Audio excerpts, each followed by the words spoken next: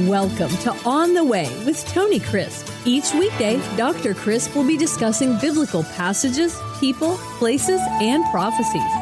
Tune in daily to start your day right and deepen your understanding of how to better walk the way and enjoy the journey. Here's your host, Dr. Tony Crisp. Welcome to On the Way. This is Tony Crisp, and this is the 365 Bible Reading Plan. Today is August the 28th, and our chapter for today is the Gospel of John, chapter 20. He's alive.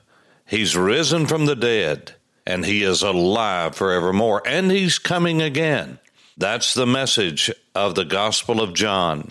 The Son of God has come. He has lived a perfect life in obedience to his Father, and the Gospel of John records in verse 19 that he died as a substitute, as the Lamb of God that would take away the sin of the world. But when we come to chapter 20, he is risen from the dead. He's no longer in the grave. But let's go back and just recap what happened in 19. I know that we're skipping a lot, but we cannot read every chapter in just 365 days and deal with each one. There's so many chapters. And so I pray that during these days together, you are forming a habit of getting in the Word of God. Remember, that's why we started this. Back in January, we committed that we would go through the Bible chapter at a time together. And that's what we've done. And I'm so glad that you're still with us. When you read the Gospel of John 19, you have in the closing verses Jesus dealing with his mother, the tenderness of a son caring for his mother. Verse 25 says, "Now there stood by the cross of Jesus his mother, and his mother's sister Mary, the wife of Cleopas, and Mary Magdalene. And when Jesus therefore saw his mother and the disciple whom he loved standing by, he said to his mother, 'Woman, behold your son.' Then he said to the disciple, 'Behold your mother.' And from that hour the disciple took her to his own home." Now, many of you have read and have studied the life of Mary and the life of the Apostle John, and tradition has it that John took Mary with him all the days of his life. Remember, they would have been not too many years apart, and Jesus would have taken John under his wing as a young boy, really as a teenager. He was the youngest of the disciples. He was the most trusted of the disciples. He stood with Jesus in the courtyard of Caiaphas when Peter denied him. John, no doubt, knew the high priest. His family was more than likely a big contributor to the temple complex, and he was so well known to the high priest and to the people that were associated with him that he is the one that got Peter entrance that night that Jesus was betrayed. All of this to say, John was beside Jesus during the Passover meal. He was the youngest. He was the most trusted. That is the one that Jesus left his mother with to care for her and to make sure that she was taken care of after he ascended to heaven. If you go to Turkey today, near Ephesus, you will see the tomb of Mary, the mother of Jesus. You say, "Pastor, do you believe that that is accurate? Do you believe that's correct?" Yes, I do. I believe she would have been with John when she died in Ephesus, which was the epicenter of Christianity during the close, really the last quarter of the first century. And John was the pastor there, the beloved pastor. That's where he was pastoring when he was exiled to Patmos by the Caesar. And so after Jesus saw that his mother was taken care of, he cried out, as many of you have read, and many of you who are listening, who are pastors and teachers, you've taught this. He was thirsty. And after they had put a sponge to his mouth, Jesus received sour wine. He said, "It is finished." Tetelestai is the Greek word, which means the debt has been paid. Paid in full. Tetelestai would have been written across documents. It would have been the word that would have been said when a debt had been paid. And whether it was large or small, it didn't matter. It was tetelestai. And many who know the Greek text will tell you that this is in perfect tense. Now, perfect tense is the tense that describes an action that has taken place somewhere in the past, and it remains in full effect unto the present. You see, Jesus paid the debt, and it is still in force today. And you say, what about the future? Well, that will be in force in the future, but it doesn't deal with the future. It deals with the present. And it speaks of a resultant state, that indeed the results remain and abide unto the day. And as you continue to read, you're going to see in verse 31 that it was getting close to Shabbat. Jews wanted to get these bodies down, and so the Romans granted that, and they were going to break their legs so that they would die, would not be able to push up, because crucifixion was basically death by suffocation. When they came to Jesus, he was already dead, and so they didn't break his legs. But to make sure that he was dead, they pierced his side. And when they did, blood and water ran out.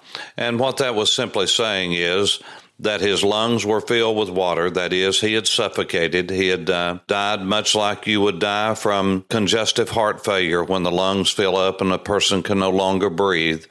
This is what would happen during the agony of the cross.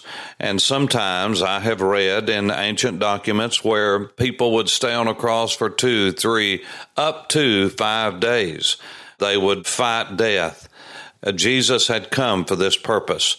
And for this purpose, he died. That was to pay for our sins as God's substitute. He died a cruel death. It was really a torturous death. And after this, the Bible says that Joseph from Arimathea and Nicodemus came, and we know took the body of Jesus. Joseph put Jesus in his tomb, his family tomb, a place where no man had ever laid, and the scriptures are fulfilled at every level here, and we really don't have time in this 15-20-minute time we have together to go through what happened and harmonizing of the Gospels, but it is a lovely account of 2 men who wanted to make sure that Jesus was properly laid in a tomb. And he was, and now we're after Shabbat on the first day of the week, what we call Sunday. Now on the first day of the week, Mary Magdalene, Mary of Migdal, of the place that I've told you about around the Sea of Galilee, of Magdala, went to the tomb early. Now this would have been about daylight when it was still dark. In other words, she came just before the dawning of the day. She would have been ready to get everything done as the week began, because it was as early as she could come after Shabbat. And the stone indeed had already been taken away. It had been taken away from the tomb. Now this was an amazing thing, because this was a very heavy stone, and it had been sealed with a Roman seal. It had been guarded, but there was no sign of them. So she ran and came and told Simon Peter and the other disciple, whom Jesus loved, and said to them, "They have taken away the Lord out of the tomb, and we do not know where they've laid him." Now Peter went out and the other disciple, and they were going to the tomb. So they both ran together. The other disciple outran Peter. If there ever was an eyewitness account, this is it. And 2 men, John had to tell that he, the youngest, outran Peter. And that's exactly what happened. He came to the tomb first, and he, stooping down, looking in, saw the linen cloths lying there, yet he did not go in. He wouldn't have gone in out of respect, but then Simon Peter came following him and went in the tomb. And he saw the linen cloths lying there. What linen cloths? The ones that they had wrapped him in. Now remember, all of the gospel accounts, when you harmonize them, Mary Magdalene and the other ladies were coming with 100 pounds of aloes and spices, and they were going to give Jesus a proper burial. The body would have been washed, and it would have been wrapped before Shabbat, just so that he would not be lying there naked. And they were going to come and do the proper thing as far as burial and the customs of the Jews were, and would have made very much these linen cloths into what, when they dried, would have been like a cast. not a cast like plaster Paris, but it would have been a kind of cast that would have been like a mold if someone got out of it. This is what Peter saw were these things, and they were not just cast aside. They were lying there, and the word means that they were set in place. Then the handkerchief that had been around his head, and it's translated handkerchief, but actually it's a sweat cloth. It's a face cover, and it would have been used, these kinds of cloths, for wiping the sweat from your brow, but it would have also been the word that was used for just a face covering for burying the dead. And it was folded together in a place by itself. Now, there's been much that's been said about this tradition of the folded cloth, and, you'll read where it'll say any Jewish boy would have known. Well, any Jewish boy might have known, but it's not recorded anywhere. I would love to tell you this is true because it really is a great story and a great devotion. I just cannot find it in any of the Jewish sources.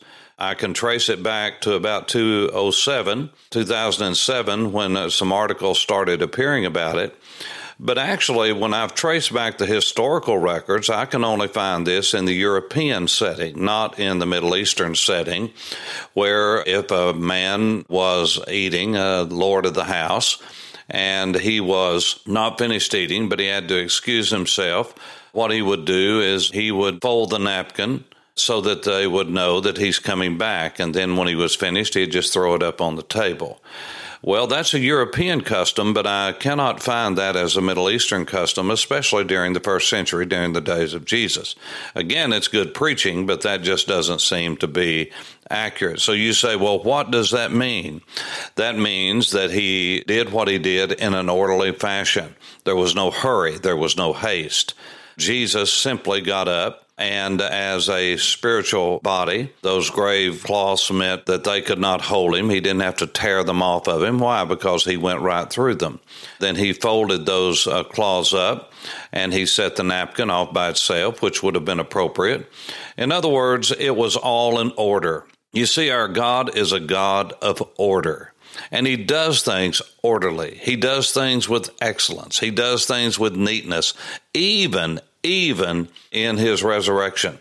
And so this is, I think, what this is talking about. Just simply this was no accident. This was done to show that no one came and stole the body of Jesus. Remember, this was the greatest obstacle they had to overcome, really, because the men were being paid according to the gospel accounts. When you harmonize them, you'll see that the chief priest said, we've got to do something here.